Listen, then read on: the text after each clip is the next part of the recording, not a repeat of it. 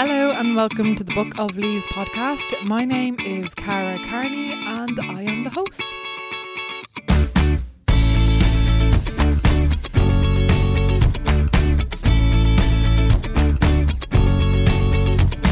Hello everyone and welcome to episode 62 of Book of Leaves, the first episode of the third year of the podcast, or the fourth season, after a much needed little winter break there, but it's spring and I'm back. I hope you enjoyed last week's pre-cap of what I've been up to, so if you haven't listened to that, you can go back and check that out. If you are new to the podcast, hello and welcome, and to any regular listeners, hello and welcome back.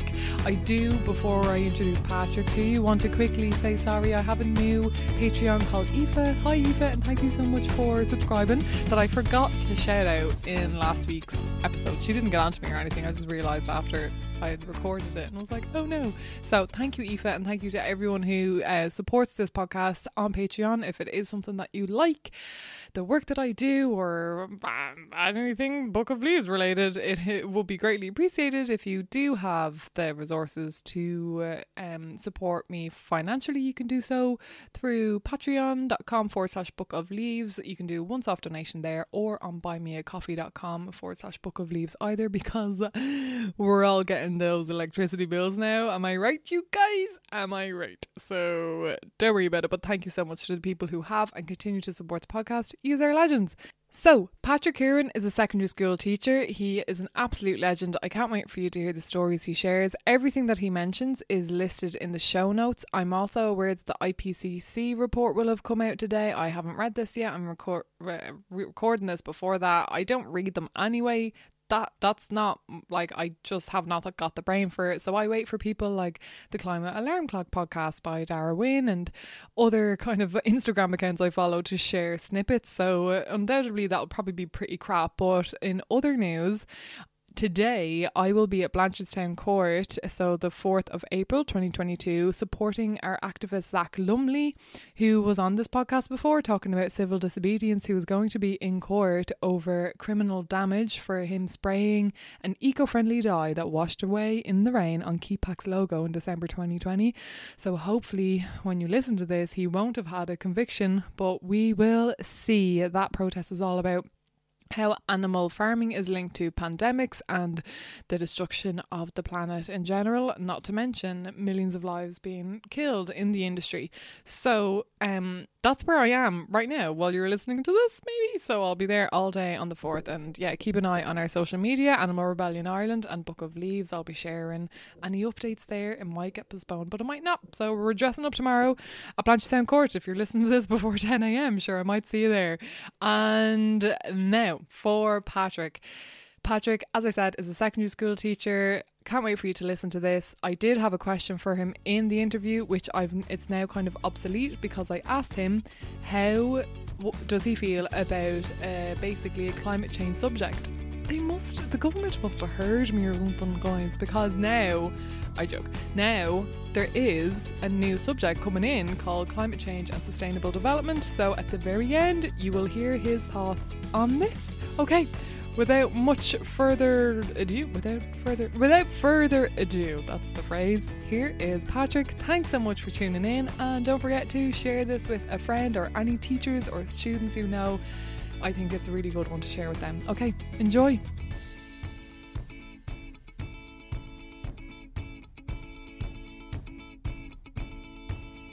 Amazing. Patrick, thank you so much for joining me on the Book of Leaves podcast. It is lovely to have you here, and I would love if you could please introduce yourself to listeners who have no idea who you are.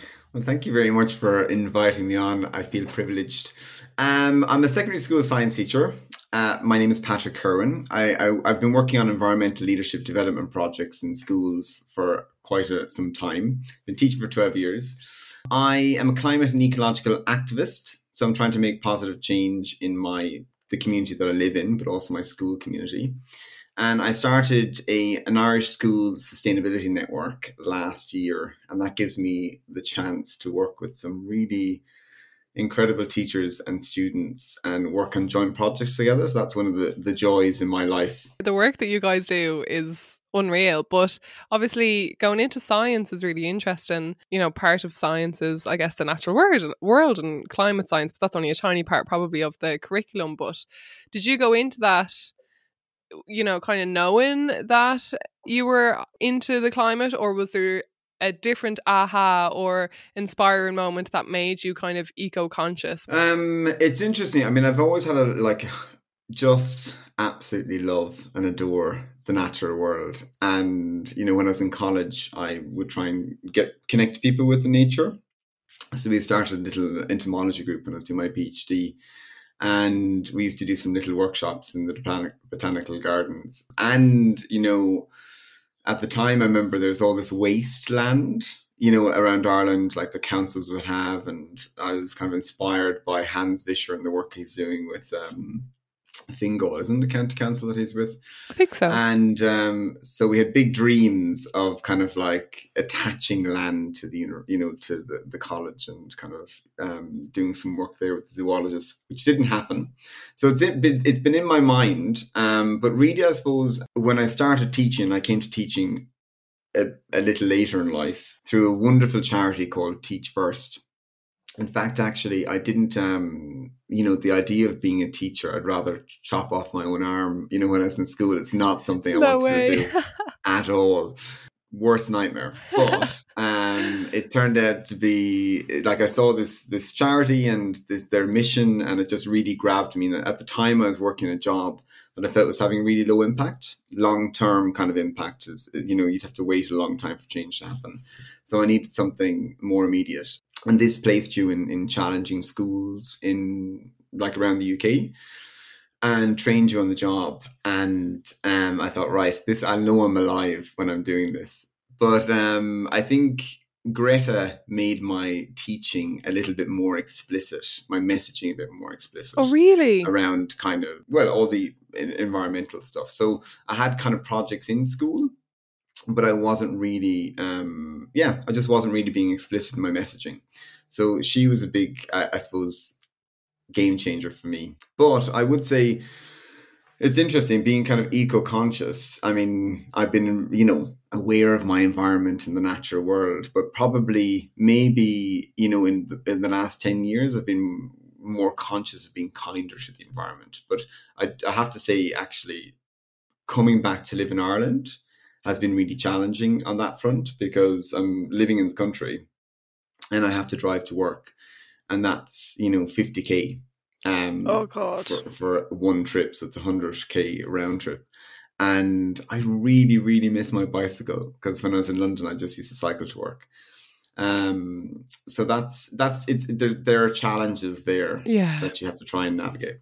Yeah. When you were in the UK, was it watching Greta's videos and everything that kind of sparked bringing that into the work that you were doing?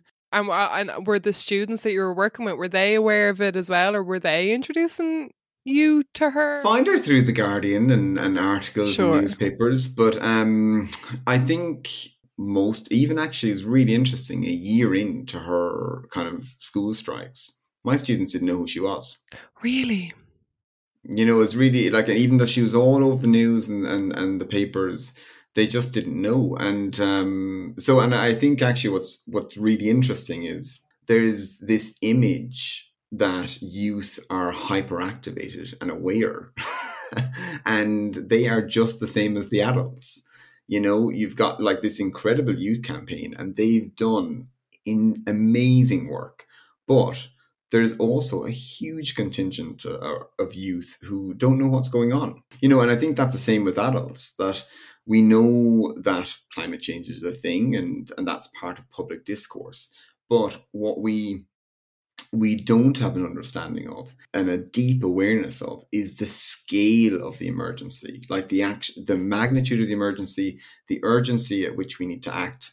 And time again, I talk to people, and a lot of people think, you know, that actually this is something that's going to affect their children or maybe their grandchildren, which is really interesting and you know, I think quite selfish in that this is something that actually they have to deal with. But, you know, if you're under 60, this is going to be, a big part of your life. Yeah, I think that's quite interesting. That is really interesting, because you get used to, say, if you enter that environment of activism or awareness, you see that there's loads of people in it and you think, wow, the awareness is really growing, but you kind of forget that you're in a bubble. There is a big like awareness and education problem. But I think we'll probably get more into that later as we talk a little bit about education in schools. But then as a teacher, so you are now teaching, well, maybe you were still teaching in the UK at this point, but what were the kind of first things when you had that awareness that you kind of, as a teacher, someone, you have a bit of like power, you have a bit of like responsibility to kind of start, bring that awareness to students. So what were some of the first things that you like incorporated into your teaching about climate change? Well, interestingly, teaching in the UK is very different to teaching in Ireland. And there's no room in the curriculum to provide education around climate change. It's part of the curriculum, but a small part of the curriculum, but there's no time to kind of labor on that. It's quickly like, right, do the kids know what they need to know and move on. So is it its own tiny little module, or is it within another subject? So it's within science, let's say, or within geography, and it might be literally a 50-minute lesson. Wow. Or 2 lessons. So there's no education really there. There's no space to have that in the curriculum in London. I can't impress upon you the pressure in that system and on teachers and students to basically hit the ground running, work, and try and, push attainment levels up. It's all about grades. But I was working in a school called Hammersmith Academy for the last 7 years that I was in London. It was an inner city school, disadvantaged school. It had 66% pupil premium. So these are 66% of the students who fell below kind of, or had been in poverty in the last 3 years. About 55% of the students live in apartments. They had no space at home and no space in school. The school was tiny. Now, it was a beautiful new building. Had all modern facilities and state of the art, and it was wonderful and a great space to be in. But it was very small, so there's a very little perimeter around the school. Just to give you an idea of that, the kids had to be bused to playing fields to do their sports. So there's no sports facilities on site or anything like that. And the kids didn't really have a love of nature. Staff, I would say the majority of them didn't have a love of nature either, because they too themselves were kids who grew up in the city in the same contexts. And I just don't think that they knew kind of what it was all about. So maybe I'll talk about that in a minute, but just to give you some stats. But I started gardening on the balcony in school. We had 2 lovely balconies in science. We're on the top floor of the building. It had 3 floors, and you'd look out over London, and it was just incredible seeing the sunrise in the morning. And that started me on this amazing journey.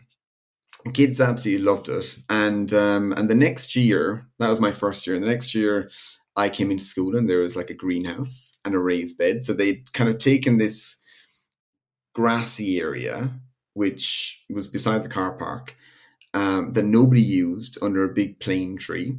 And they just put a greenhouse there and a raised bed. And the first thing I did with the students was we planted, which wasn't great for nature. And this was really interesting, actually, because I think what I needed to do was something that was high impact to draw them in and inspire them, and then slowly get them to kind of weave them into nature and get them doing things that they might not want to do at the beginning, or at least like before they've had that experience. Sure. So basically we planted hundreds of tulips, or maybe even 1,000, and some daffodils and alliums.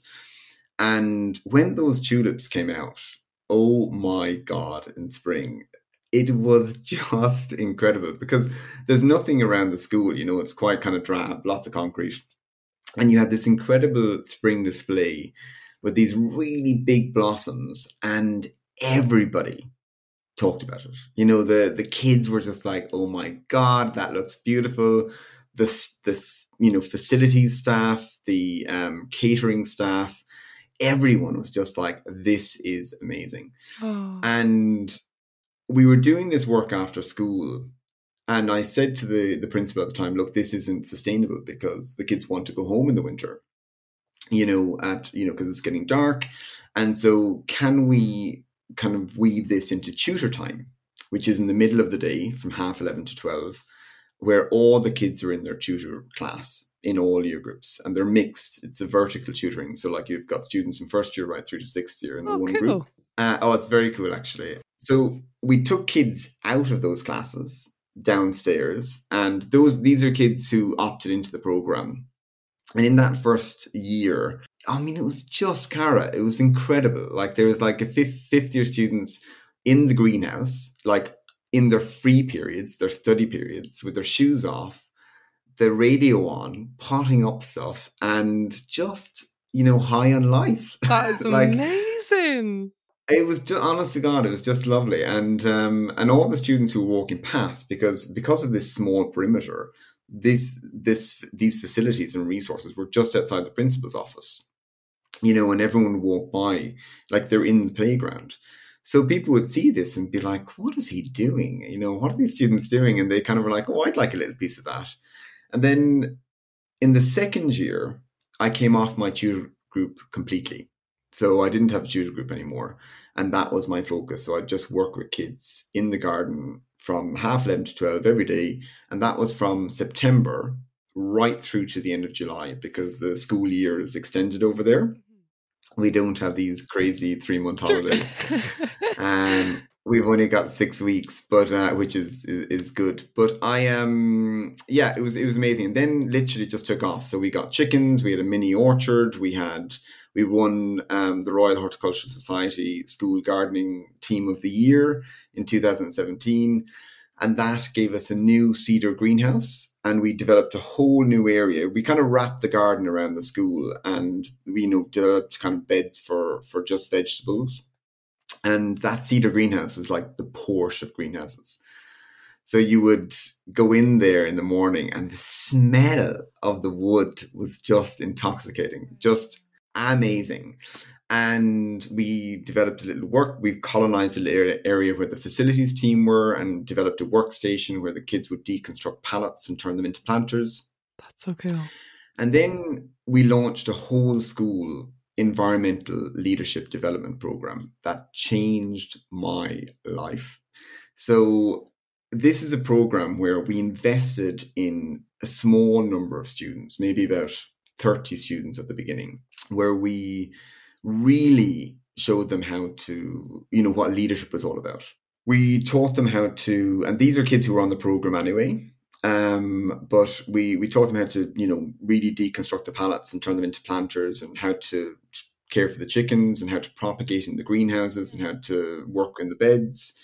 And then we took them off site for a day initially to a partner kind of corporate business that allowed us to use their boardroom.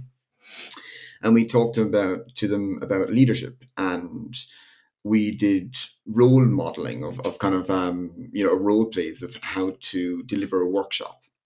And so we had students who would show other students in that session how to plant seeds, and they would have to kind of communicate the task. They'd have to teach them how to do it. They'd have to quality control. And we taught them how to do observations of each other, how to give feedback to the students. And then from then on, every single day, I would take a tutor group down, 30 kids down to the garden, and I would hand 5 students to a student leader. And there'd probably be 8 student leaders in the garden. So like this is spread out of a whole area. Students at pallets, in chickens, in greenhouses, in beds. And on the way down, the students are like, because this is going throughout winter as well. Students are like, why are you doing this to us? Why? Yeah, we don't want to do this. Why? Yeah. And they're whinging, moaning. And then literally 2 minutes in the garden, and there's silence, because they are just like quietly chatting and doing their little, getting into whatever they're doing, and just loving it. And at the end of that first session, the students would say, "Is that it?" Like, do we get another day of this? And then at the end of the third day, they were like, oh, we want to be out here all the time. So every tutor group had at least 3 days. And then we'd move on to the next tutor group. And we'd do the whole school and we'd start the cycle again. And we'd recruit new leaders as the year went on. So the old leaders would become kind of, would team teach with the new leaders. And it was just incredible because it changed the students' perception of themselves and it changed their perception of nature. So before we rolled out this program, we did a whole school survey that had 590 students in that survey, and the school is about maybe 800. We said to them, would you like more opportunities to connect with nature, to do more gardening? And 20% said they would. And then after they came down and had that experience, we asked them again. And I think that jumped to at least 60 or 70%. Wow. And so what it said to me is that the students don't know what to think of nature because they haven't experienced it.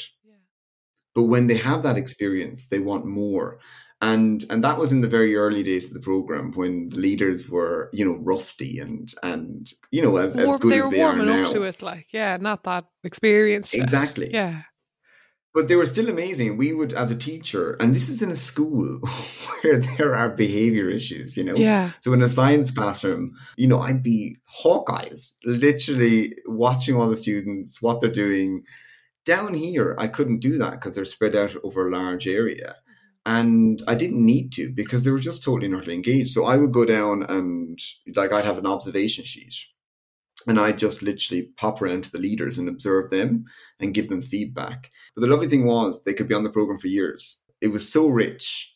It was just amazing. So we had the care home next door to us, literally on the opposite on the other side of the wall to our garden. So we set up a garden for them with a greenhouse and raised beds, and the kids would go in there once a week. We grew food for a local food bank. It was really, really, really special. And the kids were effusive about it. So they talked about confidence. They talked about responsibility. They talked about socializing, feeling part of a community, and having fun and enjoying themselves. So it ticked all the boxes. And I think it did change my perspective on what we should be doing in education, because all those things that we want to do as teachers, it's difficult to achieve in the classroom. And when we talk about leadership, to be a leader, it has to be practiced. Doing the same thing all the time and failing in a very safe environment. So they would get, when they got it wrong, it wasn't a big deal because it was just the stakes weren't high. It wasn't an exam, and they knew they had opportunities to, the next day, the next week, to practice that again. Yeah. So I ended up actually going into down to 4 days a week and taking this model and trying to roll it out to other schools in a community garden that I started just in my own community in Cricklewood in London. So it was a social enterprise where this old farmhouse with an incredible history called Clitter House, very funny name, basically was going to be demolished. Some locals saved it, and then I came on board for the nature side of the project, and basically was trying to roll out that program to primary and secondary schools, but also working with adults in the community, doing the exact same thing that we were doing with the students. And what I saw is we're all so disconnected from nature, and we know that. Yeah. And I saw parents who would bring their students, or bring their children along, and they were like, "Oh, she wants to kind of do this. Do you mind if she comes in and helps you out?" And I'm like, "Yeah, totally. But come in yourself. Come on, have a go." No, not for me. I couldn't get my hands in soil. And I was like, "Look, just have a go. Come on, come in." And then the parents would come in and they'd start pottering up in the greenhouse and sowing seeds and whatnot. And at the end, they're just like, "Wow, that was really relaxing." Really enjoyed that. Yeah. And and there's something in terms of, especially because when you're meeting strangers for the first time, trying to start the conversation and feeling awkward. But when you're just working, that conversation happens naturally. And so it takes the heat off. It was just really something special, and really changed my perspective on life and what we should all be doing. I mean, no wonder. That sounds absolutely bloody amazing. And what's the name of that program? And is it still running in some schools over there? So the Environmental Leadership Development Program was a bespoke program that I just basically started because it wasn't part of the curriculum. So we just kind of created it.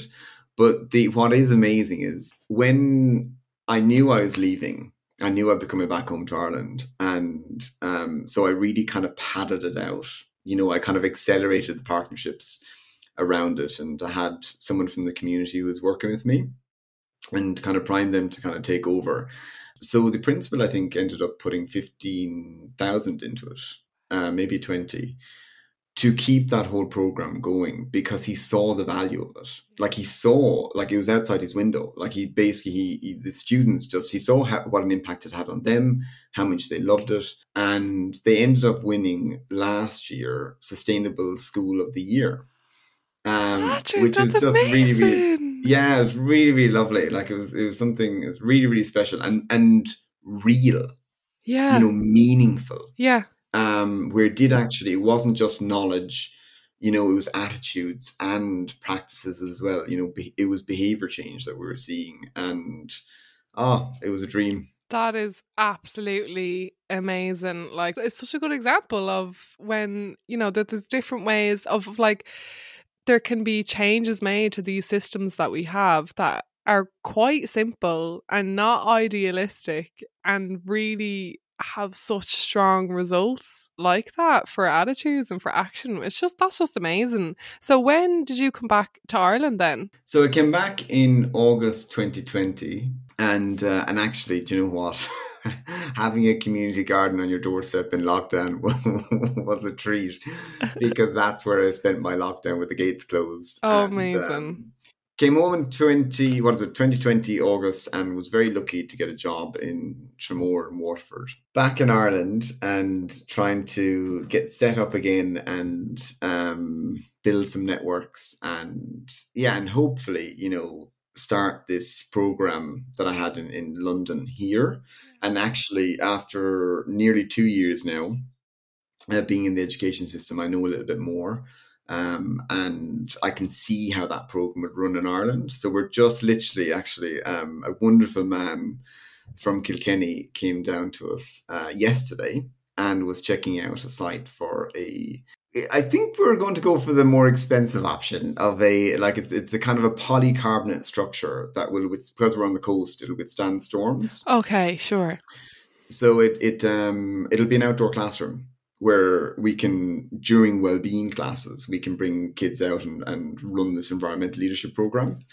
So it'll take me a little bit of time to set it up, but I think it'll hopefully start in September. And amazing. Fingers crossed, a year or two down the line, it'll be as good and impactful as the one in London. Yeah, that would be so good to see. And sure, if you need, help, like at the end when I ask for your handle or email, if people can offer assistance, maybe they could get in touch with you, or advice and maybe getting their own thing started up in their own school would be so cool. But we touched a little bit on, I guess, the power of education. We've seen an example of it, but like, what do you feel is the role of schools and or teachers in dealing with the climate crisis or educating about it? Like, where do you think schools should fall in this movement? We have to go back to basics and think, what is education for?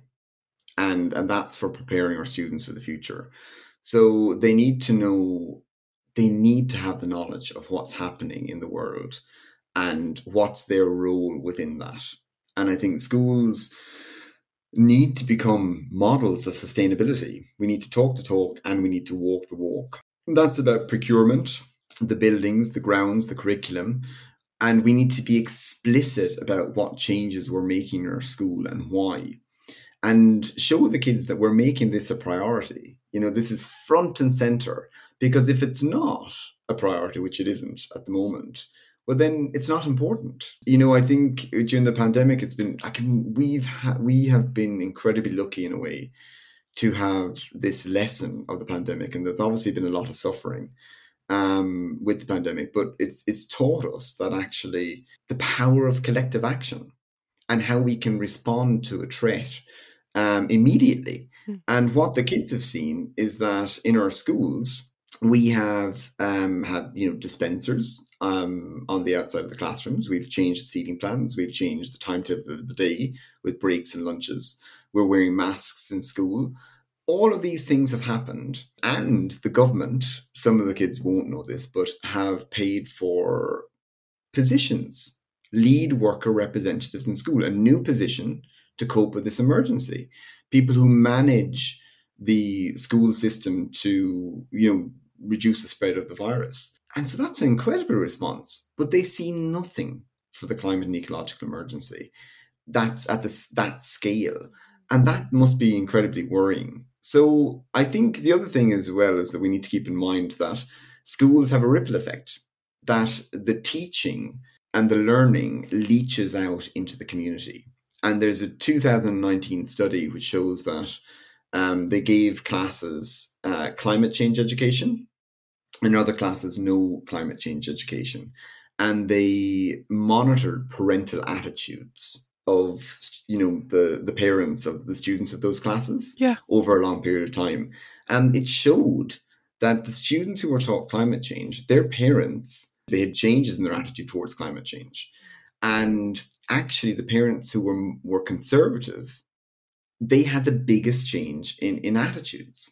And so we have an incredible opportunity here in a role. And I think we should be teaching students about politics, showing them that it matters, getting them writing to their TDs and counsellors, showing them how to engage. And I think there's a mental health epidemic in our schools, without a doubt. But this will be exacerbated with the climate crisis. And we need to get ahead of this and make sure that we have a duty of care to these kids that we are not acting on right now, because we're not allowing them to find their own agency and empowerment in dealing with this crisis. We've kind of just developed this culture, all of us, of apathy and acceptance. And that's, and we've seen this with, some really big surveys with 10,000 students that was published in The Lancet, that 75% think that the future is frightening. So I think we need to kind of challenge this culture of apathy and acceptance and create a culture of engagement and agency, and teach the students about the solutions, because they really want to find out. And the other side of it is really to teach nature, because you and I and most adults didn't receive that education in school. Nope. And it's just crazy. We need to teach the students the value of nature, not that it's just some resource to be exploited.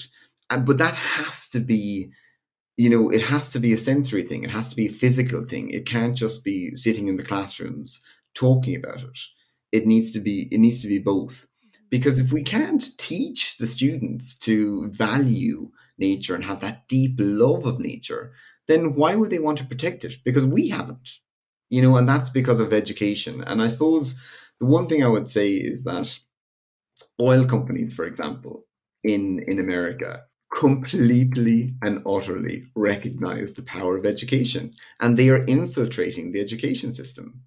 And they are, putting out positive messages about fossil fuels. And are these like packs that they would be sending to schools and that? Or teams of people who are going out to schools with packs, educational resources, talking about how fossil fuels create jobs, and which they do, but that they not talking about the environmental impact and talking about the negatives of renewable energies. Wow.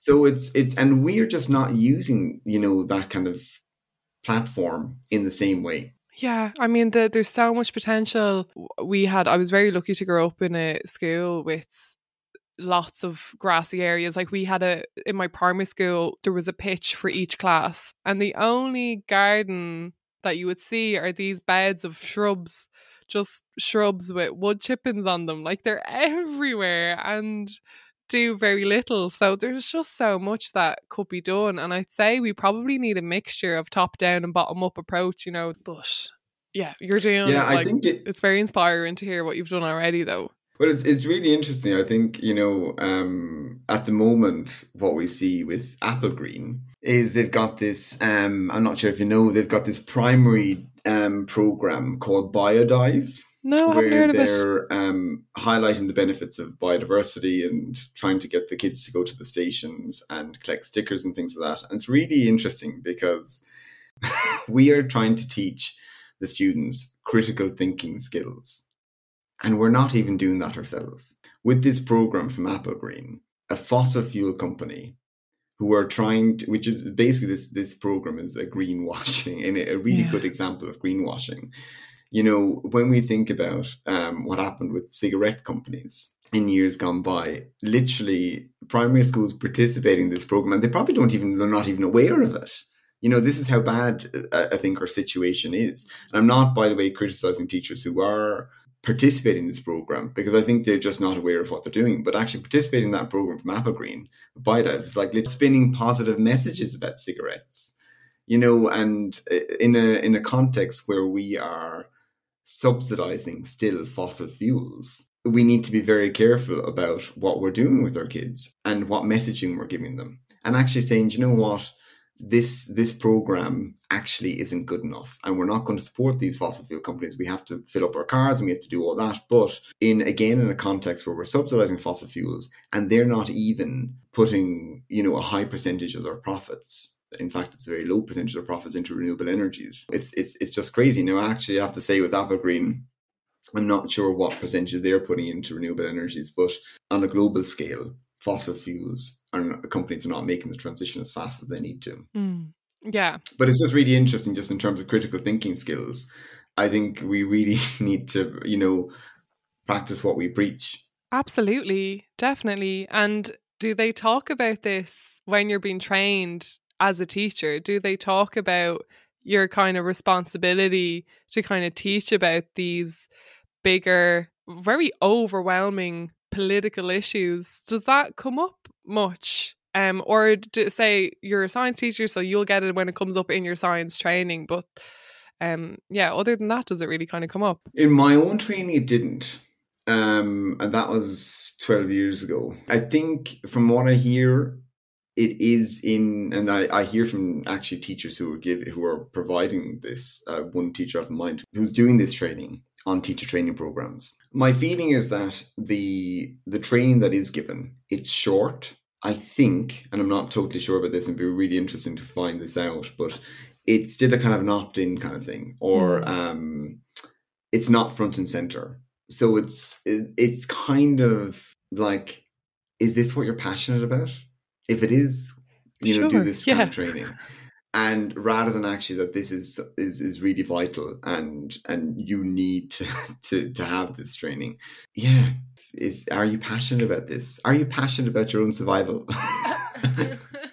What a question. I know, it's wild. But I think, you know, Mary I, St. Pat's, all these universities or places where people go to train to be teachers in Ireland could so easily, if there was a module there or, you know, a compulsory thing that everyone had to attend, that go, okay, climate crisis, look at all these things that are working in schools like community gardens and whatever that can enrich.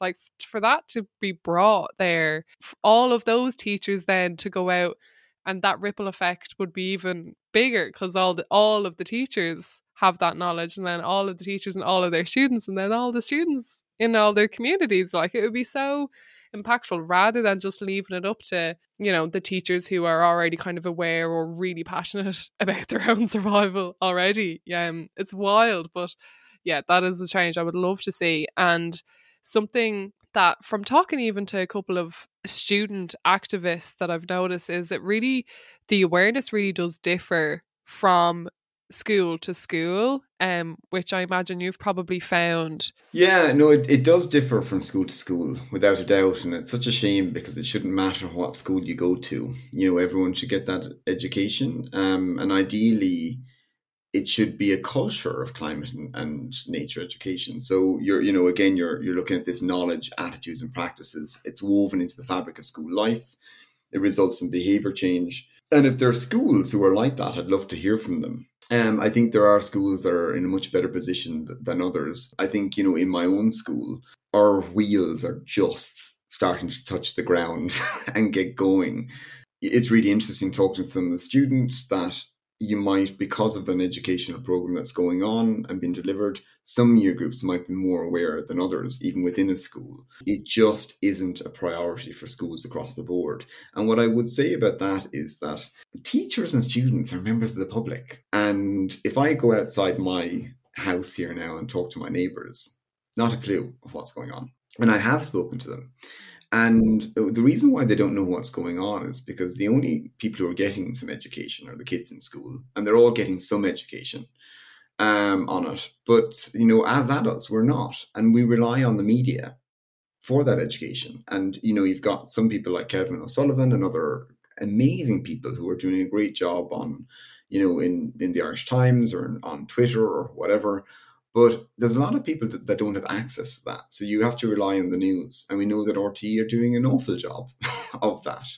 And this should be as high profile as COVID was, every single day, talking about solutions and what we should be doing. And it's just not happening. So if it's not in the news, it's not an emergency. And it's really interesting because over the summer, we had John Williams, who's the managing director of RTE News, was absolutely crucified on social media because of his climate change coverage. And overnight, in fairness to them, there was a sea change. And what I heard here from my own family, who are sometimes oblivious, so we're getting there, was my brother came up to the house and was just like, oh my God, this is serious. Wow. And that lasted for a few weeks. And then we came to September. Poof, that was it. Nothing. Yeah. So I feel, there needs to be a lot of work. And actually there's, some amazing people like Kate Minnock and Jerry Ann O'Sullivan, two teachers in Educate Together schools, I think in Wicklow and Cork, who are doing some really good work around this and there's lots of amazing champions out there. Oh, yeah. But it can't be left to the champions, because they end up burning out, and all these people are, many of them are doing this on their own time, in the evenings, at the weekends, and it's exhausting. It needs to be, there needs to be provision in schools to allow this to basically kind of to happen as part of what we do.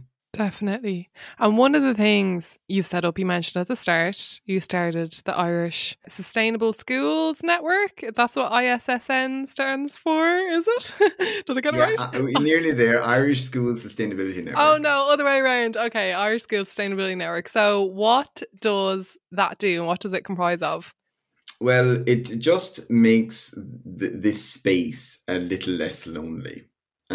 So if you are a champion in your school, it can be a really lonely space. And as we all know, when you are talking to people who don't know what's going on, if you want to clear a room, talk about climate.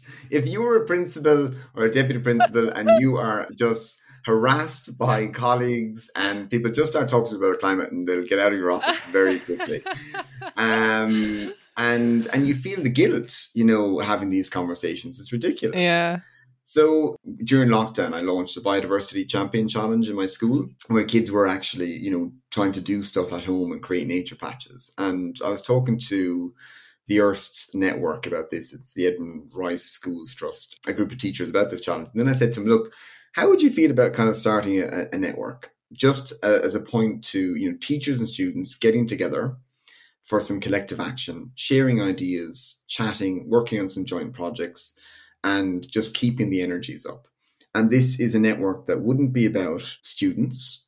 It's not about teachers. It's about a community. We come together as, having an equal voice. Amazing. That's really cool. And it's really lovely because, you end up some nights, and we're all feeling the same, you're tired and you're just we only meet once a month. Meet on Zoom, 7:00 on a Thursday.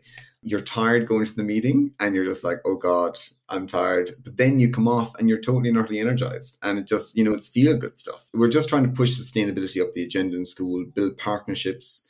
At the end of last year, we decided to do something for COP26. So we had a climate and nature summit for primary and secondary schools in Ireland. It was great because it was all about partnerships. So we had the World Wildlife Fund, we had Voice, we had Concern, Green Schools, EcoUNESCO, Clover Hogan, lots of individuals and organisations coming together, SEAI, who made sessions for students and teachers, and it was about a whole school conversation. So the idea was that in secondary, you've got 2 talks a day, 2 40-minute talks, and everybody's watching it together. Just like everyone was watching, the announcements during COVID. Sure. At 6 o'clock in the news. And there's the power in that.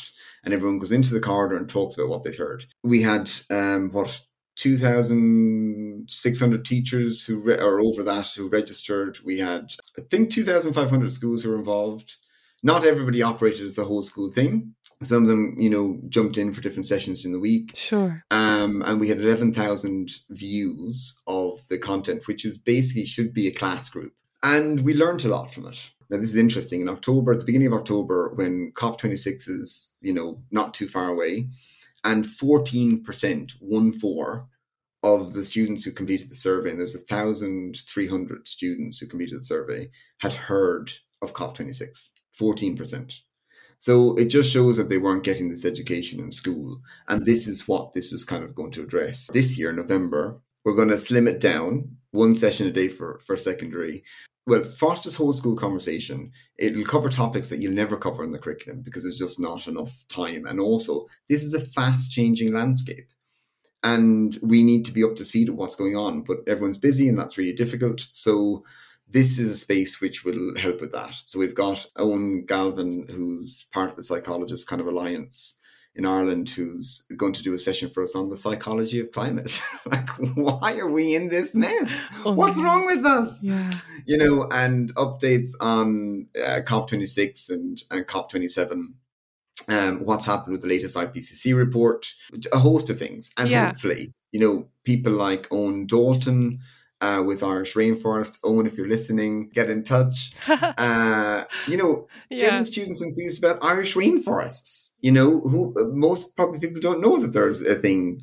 Irish rainforests are a thing, and so bringing that into schools and fostering the conversation. And I would say that this isn't to replace a curriculum. It's just trying to have another approach to trying to get this. It's another angle, because we need a multidisciplinary. We need a lot to be coming at this from so many different ways, from farmers to schools to citizens and whatnot. So absolutely, citizens, like schools and farmers aren't citizens, but we need loads of different groups coming at this. And can any student or any teacher get involved with the ISSN? Like, if there's one sole student in their secondary school, like, can they get in touch and start joining these meetings?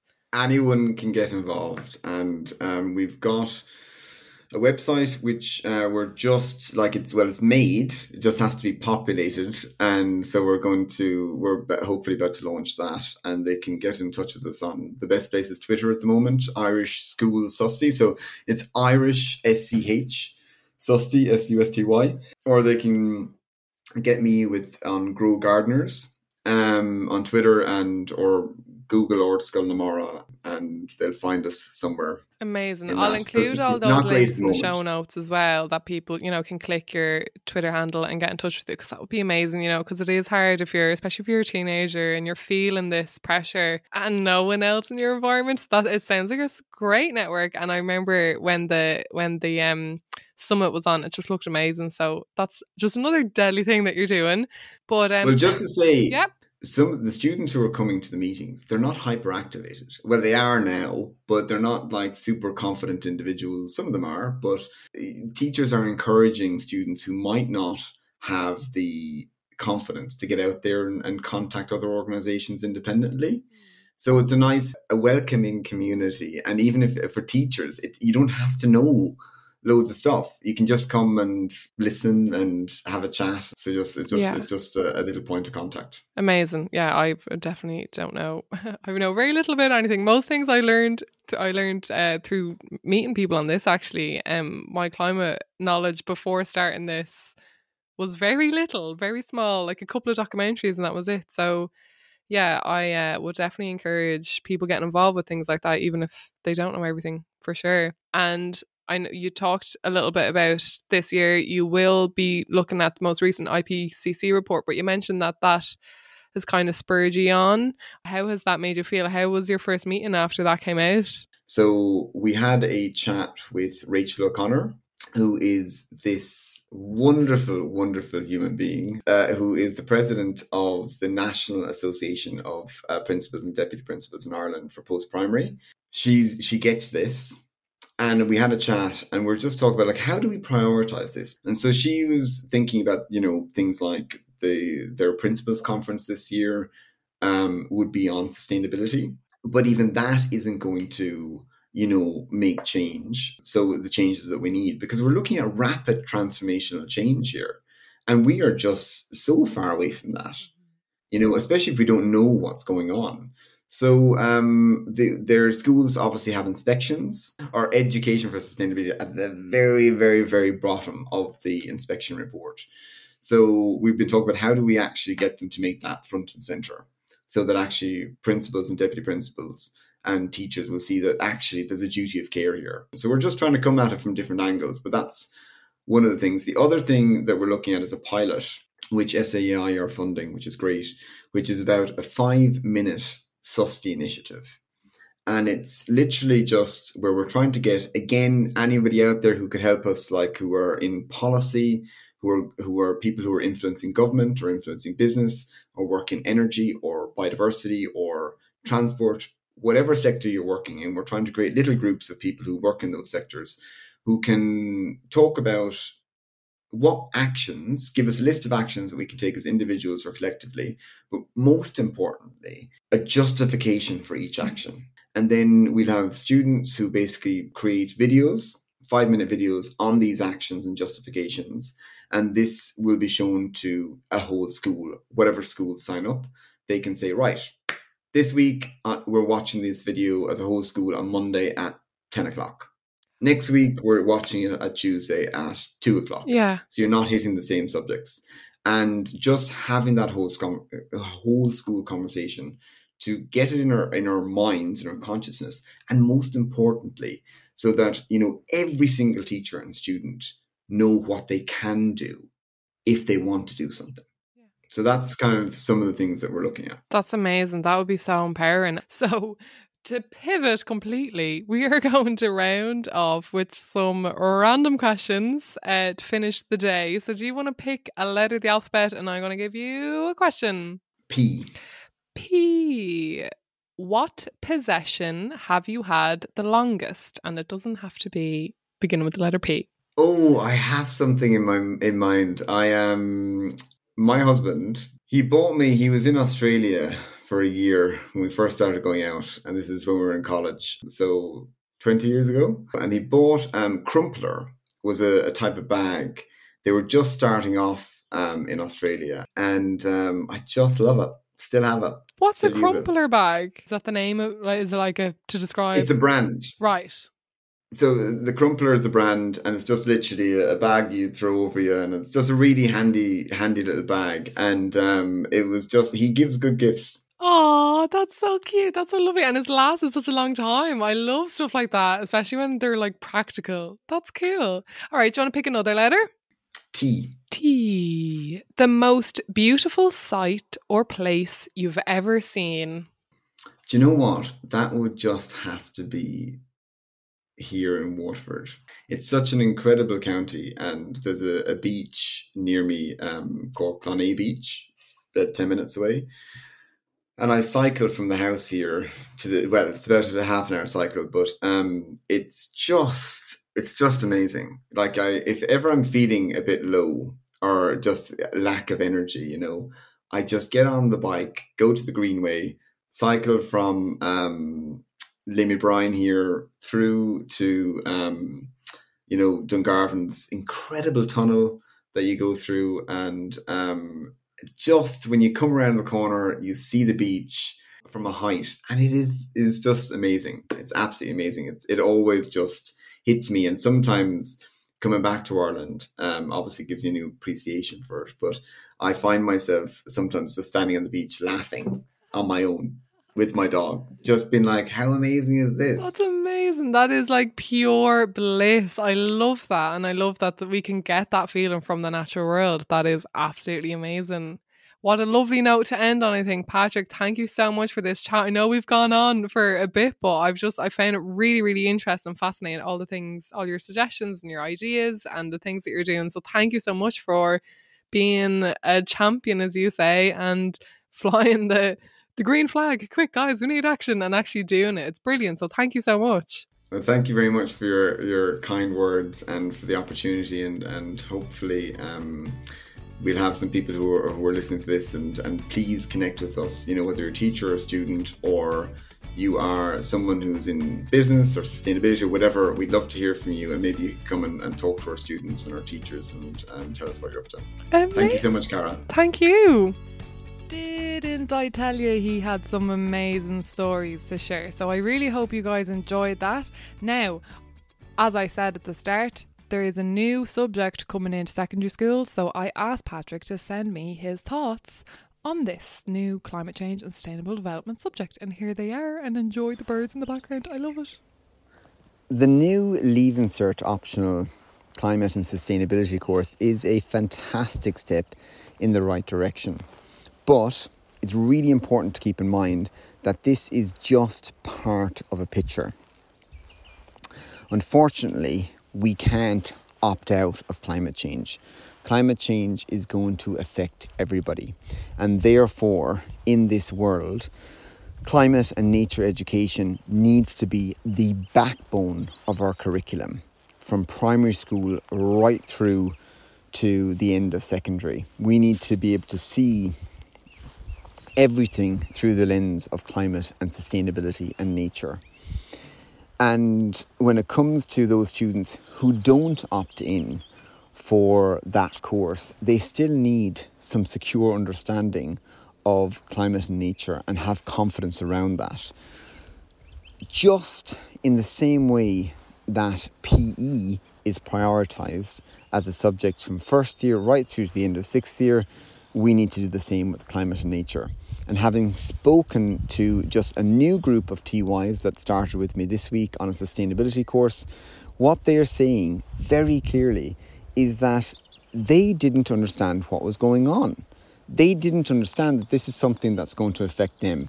They have had some education on climate change, but for whatever reason, that message is not landing with them, and they can't articulate what's going on. And therefore, we as educators need to build our own confidence and do much better at this. So, I think I have squeezed enough out of Patrick for this episode of Book of Leaves. Don't forget to follow them on social media. I have linked everything in the show notes. You can check out the website if it's not working where you are. If you can, support the podcast by sharing it, recommend it to a friend. If you can, donate to it, that would be amazing. And yeah, just mind yourselves. There'll be a lot in the news today with IPCC, and yeah, just look after yourselves and spend some time in nature and get your strength from there if you can. And sending you lots of love, and thank you so much for listening. Bye.